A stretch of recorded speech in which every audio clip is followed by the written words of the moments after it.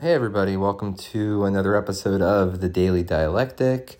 Today I'm going to talk about a bunch of different scattered things, because that's basically what I do. And so I just finally saw Licorice Pizza, the new Paul Thomas Anderson movie. I think it came out in like November or something, and this is like April, so I'm pretty late to the party. But yeah, it's one of the best movies I've ever seen. And if you follow my literary output, I tweet about Jewish women from time to time. And this movie is all about Jewish women. I guess we could say Jewish pussy. And so it's this 25-year-old Jewish girl. Her name is Alana. And I guess she's from like this family of like that does music or something. So like her sisters are in it too. And like her real parents, they all play themselves. And yeah, so she's 25 in the movie, and she's working as like the assistant to this school picture photography company, and they're at a high school, and there's this guy named Gary Valentine, white guy, not Jewish at all, and he sees her and he's immediately attracted to her because that's the power of Jewish women, I guess, and he's only like 15 or 16 or something. And so she's kind of trepidatious about doing it and hesitant. And so the whole movie is about, I guess I should say spoilers or something, but like, who cares? It's not like a plot driven movie, and it's been out for like 6 months. So whatever. If you get mad about spoilers, like, fuck you, who cares? I don't think I've ever been mad that a movie got spoiled for me. Oh, like the twist was ruined. Ugh. But there's no twist in this movie. Like, it's just about Jewish pussy. There's no like plot twist. And yeah, it's interesting because Alana, she isn't like that hot really. She's not like amazing. She's not like Natalie Portman or anything. Not that I even think Natalie Portman's that hot. Like, I don't know. Natalie Portman is overrated. But she's not like Gal Gadot, I guess, or Gadot, however you say that. The dumb Israeli who plays Wonder Woman. Alana, she's very like average looking and kind of ugly in this weird way. She has like a weird face. Like if you look up the movie, you'll see a picture of her. But she has this kind of, I don't know, mystique that draws Gary to her. And so Gary's like this former child actor, I guess. He describes himself as like a song and dance man. And so he takes her as his assistant to this like weird showbiz thing he was doing. And this other guy who does showbiz stuff with him, Lance, he's Jewish. He's this very Jewish looking actor. I forget his name. But if you see his face, you'll recognize him from other things. He's in the Righteous Gemstones, I think. The Danny McBride HBO show. And she sort of goes with him pretty quickly because he's just like this classic Jewish guy. And maybe he's a little older. I don't know. But so she dates him briefly, and it doesn't work because she invites him over for Shabbat dinner with her Jewish family, and he's like, oh, I'm an atheist or whatever. And so then that opens up an opportunity for Gary again. And so the movie, it's pretty focused and like small, which I like. Or at least for the first half of it is. It's very focused on like Gary and Alana and their burgeoning relationship, and like she's hesitant because she's 9 years older than him, and on and on. And then like in the second half, it sort of randomly starts becoming this like weird collection of scenes that's all about cameos. And so they have like this sort of minor conflict. And then she runs off and she's like auditioning to be in some movie with Sean Penn. And Sean Penn plays this like director, producer, actor guy named Jack something. And he's very like drawn to her too, even though, she's not that hot. And so it gets kind of random again. And Tom Waits is in that scene too. And he's playing like this epic weird guy too. And so it sort of felt like Paul Thomas Anderson, the writer and director, just like wanted to have these different famous people that he likes have these cameos, and it became sort of distracting, and it was more about that than about like the more focused narrative of Gary and Alana. And then Bradley Cooper makes this big weird cameo where he plays Barbra Streisand's husband, who I guess is some famous guy. I don't know his name.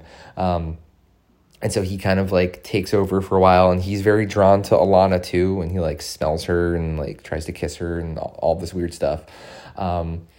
And yeah, it's very much about this strange power of Jewish women. And so Gary is like this entrepreneur businessman guy. He kind of gives up on acting because there's an early scene where he like tries to audition for different things. But he's like fat, which I like that they made sort of a fat, young, unknown guy the star of the movie. The guy who plays Gary, his name's Cooper something.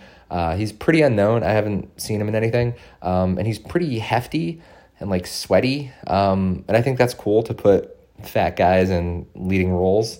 Because, you know, that's how people are. We need some body positivity for men, I think, finally. And yeah, so Gary sort of like realizes that there's this early scene where he, again, auditions for something. And Maya Rudolph, who's Paul Thomas Anderson's wife in real life, she plays like the casting director, and she kind of like rolls her eyes at Gary like, oh, you're so big. Like, he doesn't really have it anymore. And he kind of realizes quickly that he doesn't have the acting goods anymore, and he can't really pursue a career in that. So he just becomes this business guy. He goes to this weird store and like sees a waterbed, and he's like, oh, waterbeds are the future. And there's this hot saleswoman who kind of like seduces him into liking waterbeds. She like leans over him when he's laying in it in the store and like says all this stuff to him. And so he just like forms this powerful connection with waterbeds, and he wants to sell them. And then Alana is sort of drawn to that, to like him having this vision of being a businessman, and she's going to be his assistant and whatever. So that becomes their relationship. And yeah, it's cool, like I said, and it's pretty focused for a while, but then it gets into these weird cameos with Sean Penn and then Bradley Cooper and then Benny Safdie, who's the Safdie brothers. They've directed some movies. They made Good Time with Robert Pattinson like 5 years ago. And then Uncut Gems, of course, like 3 years ago or whatever. That annoying Adam Sandler movie that everyone was talking about when it came out, but like it's not really that good. So yeah, Benny Safdie's in it. And he plays this politician, and Alana is like... So it's very Taxi Driver in this part. So the movie's set in 1973. Taxi Driver set in like 1976, I think. And she becomes like the campaign secretary for Benny Safdie, who's like running for city councilor or something. And so if you've seen Taxi Driver, Sybil Shepherd is like this campaign secretary, and Robert De Niro gets attracted to her and, you know, goes out with her and whatever. And it's sort of like the set in The Office. It very much has those same kind of vibes. And so Benny Safdie is the politician guy. And he's, you know, asked why he's not married by all these reporters. And he gives these weird answers. And it turns out that he's gay. And he invites Alana to this dinner that he's having with his boyfriend. And she thinks that it's like, you know, a date or something. And she's into him, I guess. But then she realizes that he just wants her there so that this like reporter who's following him doesn't like think he's gay. And so he's again just kind of using her in this as her erotic energy or something. And so the whole thing is about like the sexualization of this Jewish woman in all kinds of various ways. And it's very strange because I don't know, it feels like that's this kind of cultural theme that's developing right now, like the sexualization and eroticism of Jewish women. And yeah, there's this interesting scene where Gary's, you know, selling these waterbeds early on in the movie, and he has Alana make phone calls, like sales calls for it. And the guy on the phone doesn't seem interested, and Gary's like, you have to be sexier, and then he'll buy a bed. And so she like turns on the sex appeal, and she asks the guy's name, and the guy's name is Ted, which is my name. And so she, you know, that was interesting. And so she tries to like seduce this guy into buying a bed, and it ends up working. So very strange, interesting movie. It's a good period piece. It's very 70s. In an interesting way, and I think like our current moment is very 70s. I think I had an earlier podcast like a year ago probably, where I, you know, argued that the 2020s is going to be 1970s part two. And so the movie feels very present, even though it's set in the 70s. It feels very much like right now. And so there's this thing with oil that's going on in America right now. Gas prices are really high, and the movie goes through that too, because in the 70s, the Arab nations did this oil embargo to protest what Israel was doing back then. Israel had to pull out of this area they were in or something, and so that's Jewish pussy again, causing these big conflicts. And so the waterbeds are made out of oil. And so that business goes under, and so Gary has to improvise and create some new business and on and on. And so now today there's no real economy anymore. You just kind of have to hustle and do bullshit. And Gary's very good at that. He's very charismatic in this superficial way, which I guess Jewish women are attracted to.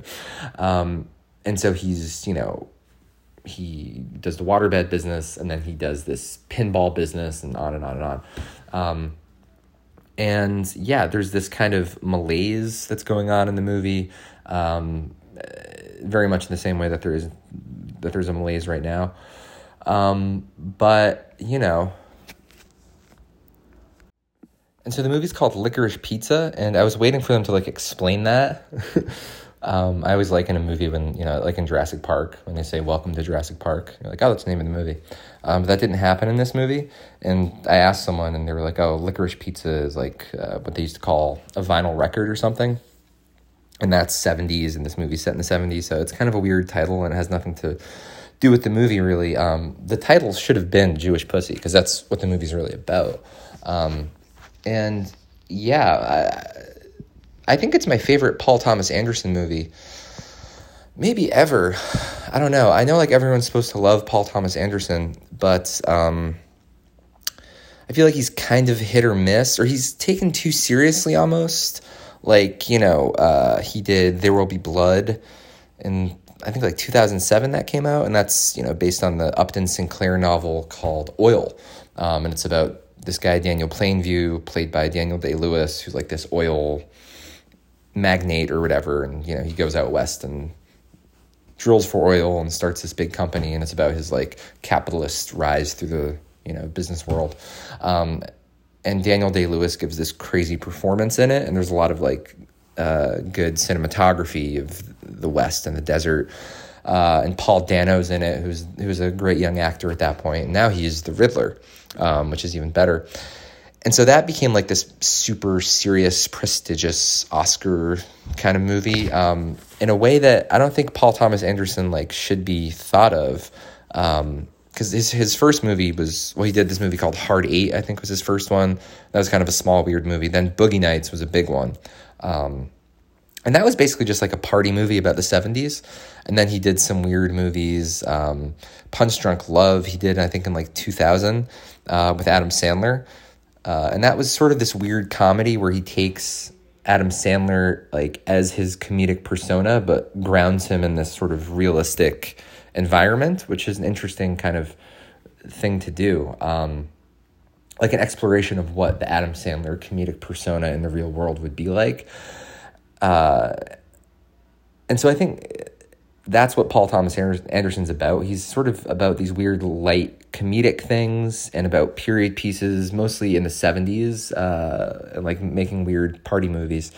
And that's what this movie is. So I think his last movie before this, I could be wrong, was Phantom Thread, in 2018 maybe, also with Daniel Day-Lewis, where he plays this great dressmaking guy who makes these wonderful dresses that are very important. And so that was considered this, it's very serious. It's about dresses, and it's Daniel Day-Lewis. This wow, what a movie. But that's spoiler alert, that's a crazy movie about, he gets this fetish for being poisoned at the end. So it's a weird pervert movie. And it all, it's a joke. he ends up like really enjoying being poisoned by his girlfriend or wife or whatever. And that's sort of what it's all about. And, you know, I think there's an interesting commentary on women there, that, you know, the Daniel Day-Lewis character in Phantom Thread, he, like, the woman in his life literally poisons him. Like, she is poison to him. She almost kills him over and over again by poisoning his food, but he likes it. And I think Licorice Pizza is kind of the same, because this Jewish woman poisons him, but in a good way. And so Gary, like, he's very tortured for most of the movie because, you know, Alana is kind of playing hard to get. He has to chase after her. Early on, like, I thought the conflict with that Lance guy, who was this Jewish guy who was like a rival actor and steals Alana away from him. I thought that was going to be like a running conflict throughout the movie, but it ends pretty quickly because he's an atheist, and, you know, that upsets Alana's dad, and so she breaks up with him, I guess. I don't know. It kind of would have been more interesting if they played that conflict between Gary and Lance out more, because that seemed like a really good kind of dynamic between the three of them. But that's over really quick, and then it like moves on to all these other things. Which I guess is one criticism I have of it, that like it sort of tries to do too much, and it's like too many different things. And one of Paul Thomas Anderson's early movies, the fuck was it called? Magnolia. There's like 9 different movies in it and like too many characters, and Paul Thomas Anderson often does that. And so I don't know. I think Licorice Pizza would have perhaps been better if it was more focused and kept kind of like a smaller range of things happening. But, you know, it's whatever. I think Paul Thomas Anderson kind of just wants to like make it fun for himself and like have all of these different characters, all of these different random scenes that aren't really connected necessarily. And, you know, that's just his style, and it's fine. And he has a definitive style, which, you know, is very rare for a filmmaker and will probably never happen again. And he's established enough that he like can make movies with his own style, and like the studio and the actors and whatever, they'll go along with it and won't really question it too much. And he's kind of all over the map when it comes to the tone and style of his movies. Like Phantom Thread and Licorice Pizza are incredibly different.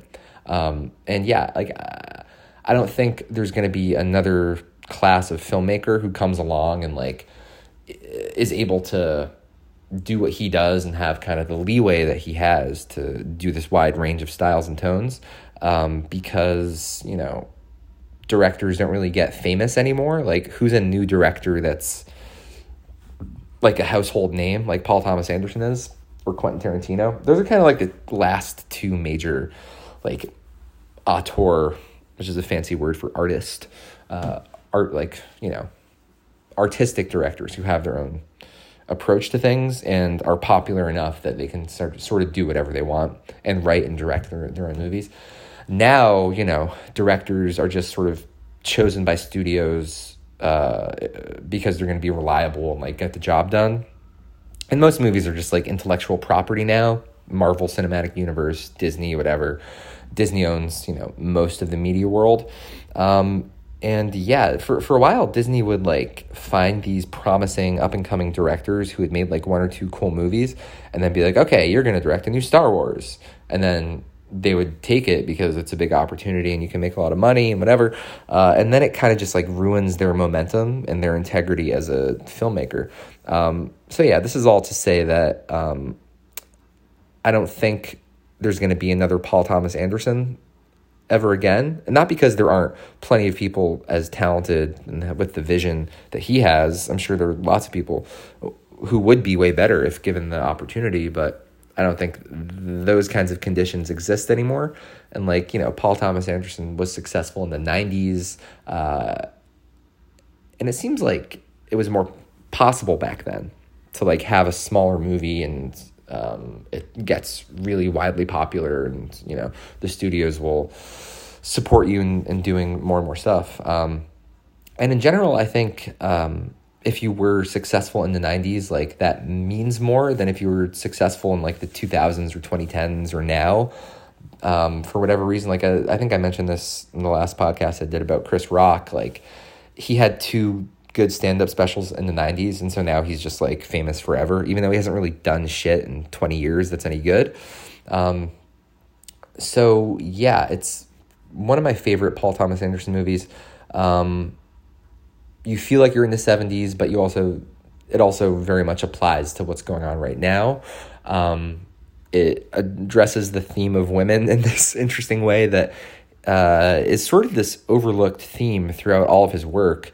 I mentioned how women play a role in Phantom Thread in kind of this like very dialectical way. Like, you know, women poison the Daniel Day-Lewis character in that movie, but he enjoys it. And Alana, she kind of like, I don't know, comes into all these different men's lives in this very kind of like intense way, and all these men are kind of drawn to her in this very intense way. And it kind of tortures them. It tortures Gary, I think. Like, he's really, you know, traumatized by the feelings he has for her and how she won't really commit, because part of it's because the age difference, but part of it's just like she wants to go off and do all these other things. Like, she runs away to do this political campaign and to be this actress in this Sean Penn movie, whatever. But ultimately, like, it's a good thing for Gary because it, I don't know, makes him tough, and, you know, it's love. It makes him who he is. And I mentioned Punch Drunk Love earlier, and in that movie, Adam Sandler, he has all these sisters who kind of like treat him like shit, and so there's this negative interaction with women there too. And so, yeah, Paul Thomas Anderson's movies are all wildly different, as I mentioned, but it does kind of focus on this core theme of women, I guess, from this very like masculine, I don't want to say misogynistic, but like definitely not progressive perspective. He's very much this old school point of view when it comes to everything, really. And I think that's why he feels at home in the 70s, because like the dynamic between men and women was so different back then. And early on in Licorice Pizza, I mentioned Alana's working as this photography assistant, and like the main photographer guy slaps her on the ass in this kind of like jarring way.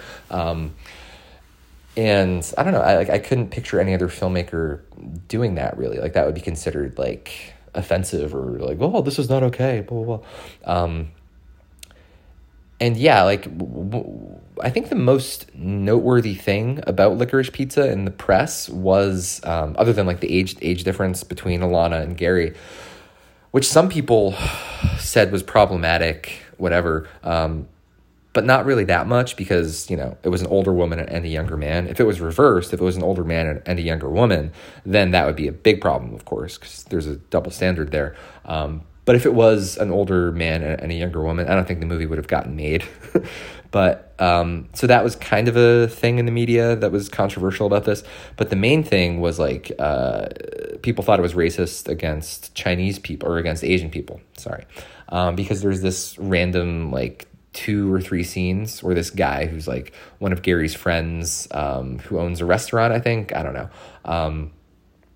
He has he has a Japanese wife, and then he has another Japanese wife, and he speaks in this very like, like, oh, how you doing? In this very like stereotypical Asian, like butchered, like stupid dialect to his wife. And like, it's clearly absurd, and you're laughing at him. And like, he's the idiot in the scene. But people like, you know, were on Twitter like, oh, this is genuinely harmful, to hear this kind of mock Asian voice, in this day and age when, you know, Asian hate crimes against Asians are at an all-time high and whatever. You know, that's true. But, it's a very small part of the movie, and like, it's making fun of someone who would like have that stereotypical like Asian voice. Like, it's not like making a joke at the expense of Asians. It's making a joke about like this dumb guy who, you know, does that. But yeah, those scenes have nothing to do with the movie. and it's very random. It's just like this, Gary has all these like weird older friends and these connections because he's like this sort of big man around town, even though he's 16, which is kind of strange. So yeah, those were kind of the main things that the media picked up on about this. And I don't know, it seems like Paul Thomas Anderson's like becoming this anti-woke artist, I guess, which is kind of, I don't know, inevitable. Because I guess he's a real artist and he's not trying to like give like positive messages in his movies. Really no messages. Like it's art. And it's also not very like genre heavy. Like Tarantino and Anderson are always compared with each other, but Tarantino, he's all like, it's all about genre and about form in this kind of weird way. Like, his last movie, Once Upon a Time in Hollywood, that was also a period piece, I think set in the 70s as well. And it was kind of historical. It was about the Manson family. But it wasn't really transgressive in any way, I don't think. There was some shocking violence at the end, but it wasn't really saying much, I don't think. And so, yeah, I don't know. So, yeah, I think Paul Thomas Anderson isn't trying to be didactic or give, like, any real social message. He's just doing shit that expresses his perspective. And he's a white man, and so, like, you're not supposed to do that nowadays. I don't know. So he's become kind of like this controversial figure, I guess. I don't know. So it'll be interesting to see what he does next. I don't know. But he's also this, like, very, like, fun-loving, easygoing guy. So I don't know. And, like, did he put those weird Asian scenes in there, like, just to fuck with people? I don't know. And, like, it's not that funny either. Like, I guess he thought it was funny, but I don't know. Maybe he did it like on purpose to troll and to just like get attention for the movie or something. But I don't know. Like, it seems like the movie was a little overlooked. Maybe it was nominated for Oscars. I don't know. I could check, but I'm not going to. And yeah, I think the title wasn't great. Like, what the fuck is like Licorice Pizza? It should have been called Jewish Pussy, but I don't know if you can call a movie Jewish Pussy. Like, I mean, that's what he like. I've been talking about how he's like this anti-woke guy, and like if he was really gonna stick to his guns and be about what he's about, that's what he should have done. But anyway, good movie, and one of the first movies I've been to the movie theater a few times since COVID ended, but this was probably the best movie I saw, and no one else was there, so I had it all to myself, which was nice. Okay, enough of that. So I want to talk about a few other things. Will Smith obviously slapped Chris Rock last week, whenever it was, at the Oscars, and I did a podcast about that where I gave my take. It already is super boring, and like, who cares? It was just a fucking slap. And people have real problems in the world. But apparently, like, all of his movies that he was going to make and things he's producing are being put on hold. And so he's being pretty much canceled. And so, like, should he be canceled for slapping Chris Rock? Because he was violent in public? I don't know. Like, there's lots of violence in the world. Violence is very much a basic part of, capitalist society, and of America. Like, police kill people on the streets all day, every day, and rarely ever get in trouble for it. America invaded Iraq 20 years ago, killed hundreds of thousands of people. George Bush, Dick Cheney got in no trouble. Will Smith slaps a guy, an annoying, shitty comedian, Chris Rock, who people shouldn't like. Again, he was funny like in the 90s, okay? And he wasn't even that funny. And he slapped him. It's not, I don't think it gave him any medical damage. If he like punched him and fractured his eye or something, that's different, but it was a fucking slap. And so it's weird how he's being punished like this. I don't know. I think like people are afraid, like, oh, Trump unleashed this demon in the American psyche, and now everyone's going to just sort of lash out and indulge their id and do all this weird shit. And so whenever people do stuff, like, it's considered this, like, very dangerous, slippery slope, like, oh, if Will Smith can do this, then what's next, blah, blah, blah. But I don't think Will Smith should be punished for doing that. Like, it's fine. He's, and it's weird, like, people are so quick to write people off. And everyone knows Will Smith. He's been around forever, and he's been very open and very, like, positive. And so for everyone to act like, oh, he's dangerous now, like, I don't think that's true. And I don't know, maybe that's part of the reason why everyone's freaking out about this, is because, like, it seems so out of character for Will Smith to slap someone. So it's kind of breaking people's brains. I don't know. I don't think he should have his projects canceled, but it seems like that's what's happening now. Because, like, the line that everyone has to take on this is violence is wrong, it was assault, and we can't tolerate this, blah, blah, blah. And everyone in Hollywood, in the industry, in the larger liberal class and sphere has to kind of toe that line. And so Will Smith has to be frozen out of everything. It's not like he's going to starve or become homeless. He's got tens of millions in the bank, maybe hundreds of millions, who knows? And so, like, he'll be fine financially. But, yeah, it just shows how quick people are to write people off and throw away their whole history and everything good about them. And even if most people don't think it was that big of a deal, which most people probably don't, it's just kind of like once the opinion gets locked in, like, this bad, then it's very hard to go against it, even if most people, like, quietly, think it's okay. So that's going on. Bruce Willis retired from acting last week. He didn't even do it. He had his, like, daughter, Rumor Willis, come out and be like, yeah, he has basically brain damage, aphasia. It's some sort of, like, really bad kind of dementia. And he hasn't been in a real movie in years. He's been doing a lot of these, like, direct to pay-per-view movies that are made, like, really quickly and cheaply, and that he gets, like, 90% of the budget, just, his salary, and he does them purely to make money, and he's only on set for, like, a day or two and just, like, mumbling his lines. And they have, someone with an earpiece just feeding him his lines.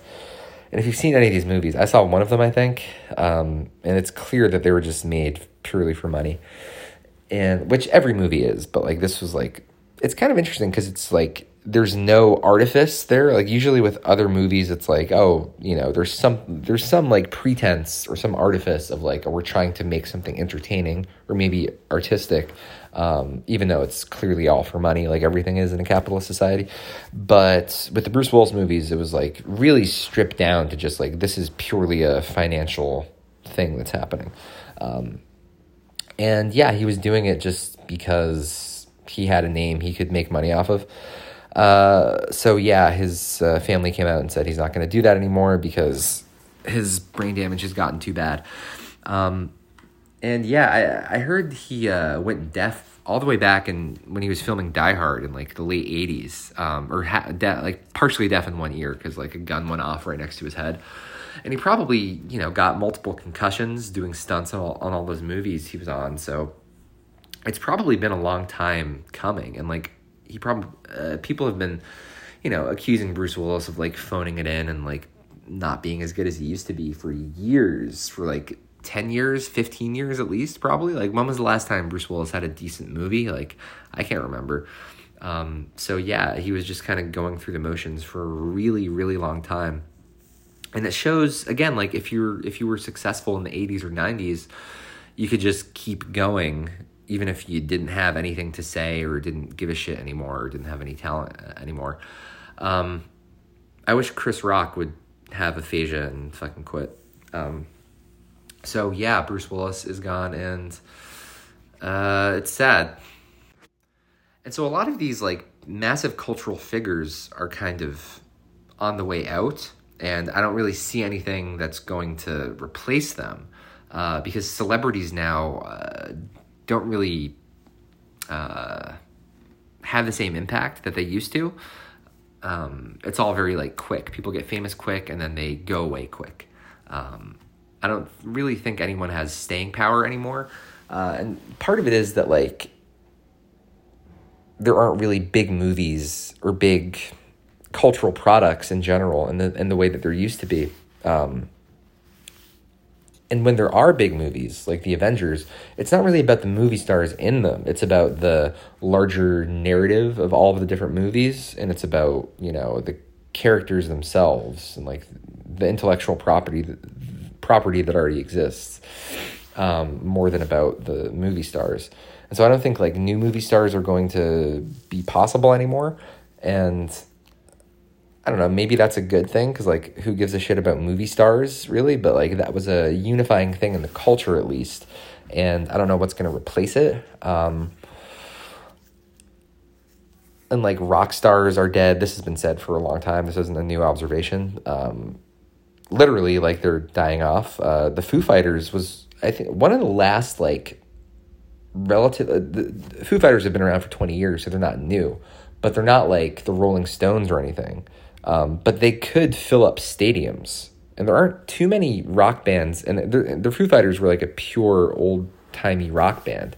And again, they could do stadium tours, like sell out stadiums all around the world, not just in America. And there are other bands who can do that, like the Rolling Stones or, I don't know, Pink Floyd or whatever, all these old-time bands. But those guys are like 80 years old, and the Foo Fighters are, I think, in their 50s. And so, yeah, their drummer, Taylor Hawkins, died last week. And so he was a huge part of the band, obviously. Like him and Dave Grohl were like the heart and soul of the band.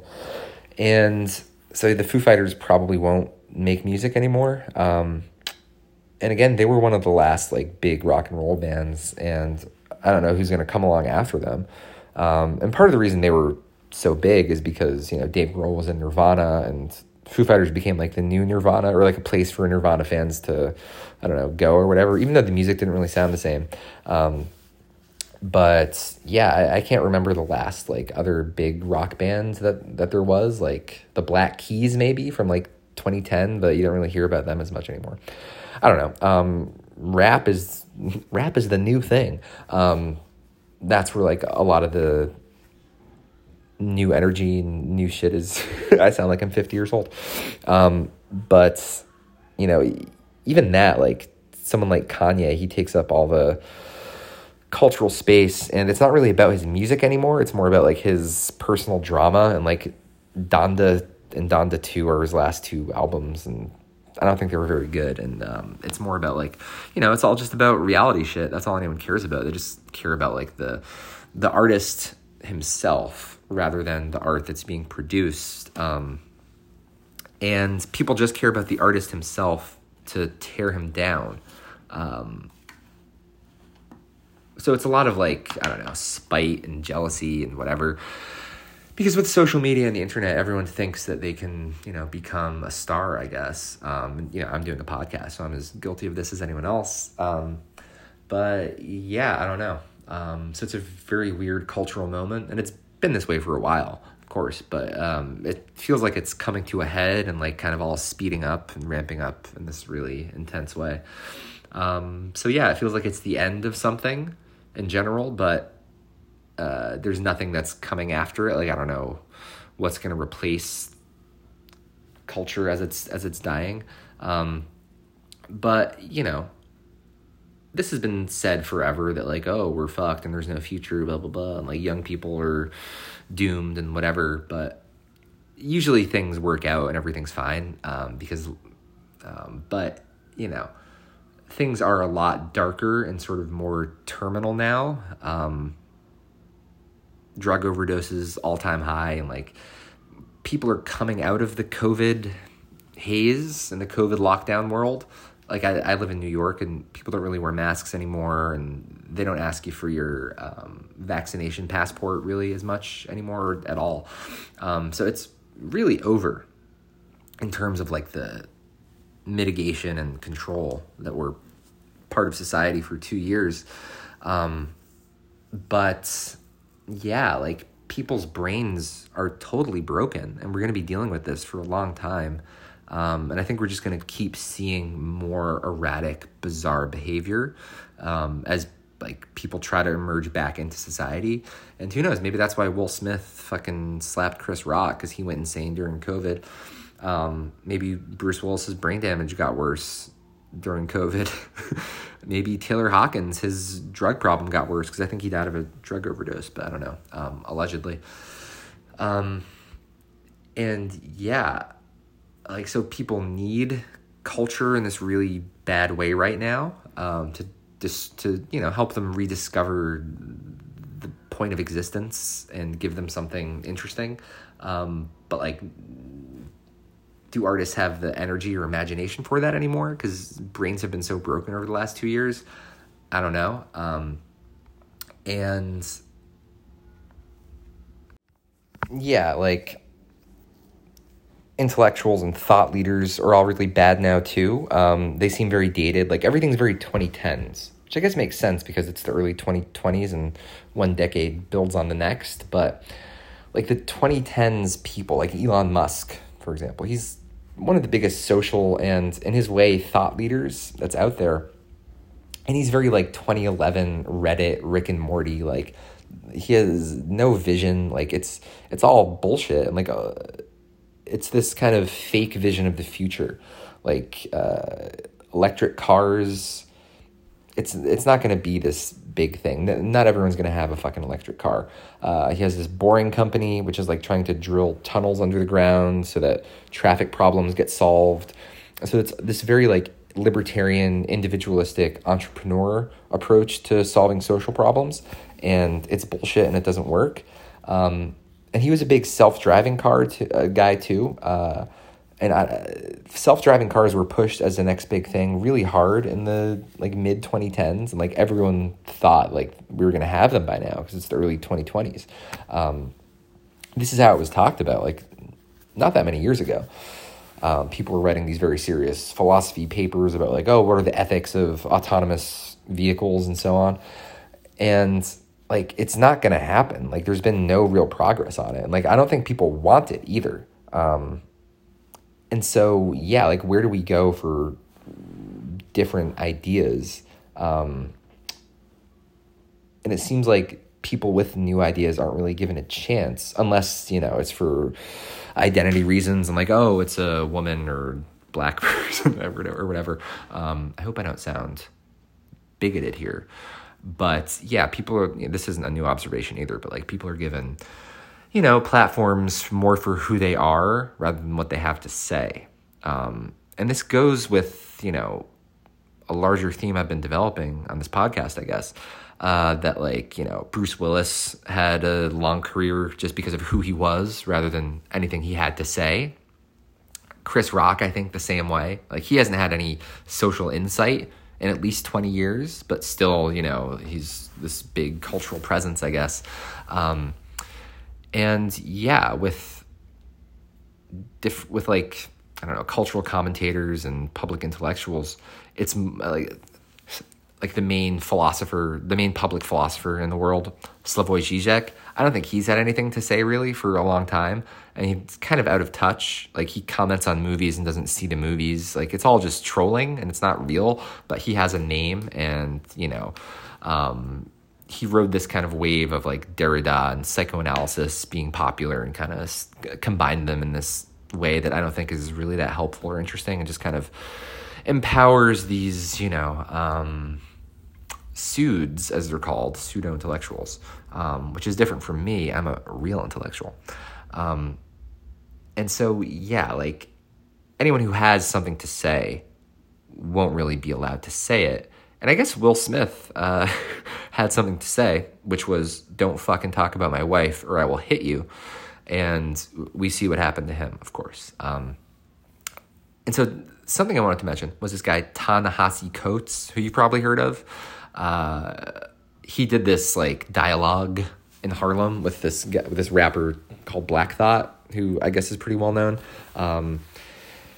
And yeah, there were posters for it all around Brooklyn and in Harlem and whatever. And it was at the Apollo Theater, I guess. And it was supposed to be like this very like important dialogue about the state of society, you know. Ta-Nehisi Coates with Black Thought. Here we go. This is really going to get to the bottom of some shit, man. But again, I think Ta-Nehisi Coates is very much a 2010s guy. So he had this big book called Between the World and Me about racism. I didn't read it, but it came out, I don't know, probably like 2012, 2013 maybe, during the Obama years. And every liberal NPR person pissed themselves about how much they loved it and whatever. And has it improved race relations? Do we understand anything more? I don't think so. And I think the title of that book is telling, Between the World and Me. So it's about him. So it's all, he is very much part of it. So it's identitarian in this way. And he, you know, is sort of positioning himself and is being talked about in the media, or has been for years, as the new James Baldwin. So he wants to write like James Baldwin. And James Baldwin writes in this, or used to write, he's been dead for a while, in this very like dramatic, kind of almost violent way, but in this sort of fake violent way. Like James Baldwin was this like very short gay man. He was kind of this contradiction where like he writes in this very like thunderous, aggressive way, but like that's not who he really was. And he lived abroad for a long time, and I'm pretty sure Ta-Nehisi Coates lives abroad. I should probably... But anyway, yeah, it's 2022, and Ta-Nehisi Coates was like this sort of fake radical, like, that the neoliberal class sort of fetishized in this way in like 2015, and we're still stuck with him as like this radical, but he wasn't a radical then, and he's not now. And like it's 2022, we're getting like halfway through 2022 almost, and still this is what we have. And so, you know, there's the connection to James Baldwin, and James Baldwin is still talked about like, oh, that's the real stuff. Like, that's the goods. He was a real radical, and we don't have guys like that anymore. And if we just had writers and activists like that, then everything would be okay. And I don't think that's true about James Baldwin. Malcolm X, yes, I think he's the real deal. But James Baldwin is often kind of put in that category, and I don't think that's true. So there was a documentary about James Baldwin that came out in like 2017 maybe, called I Am Not Your Negro. And I saw it at the time, and I thought it was very powerful, because the way he talked is so different than the way people talk now. And so it was kind of like shocking, and it shows how softened we've become.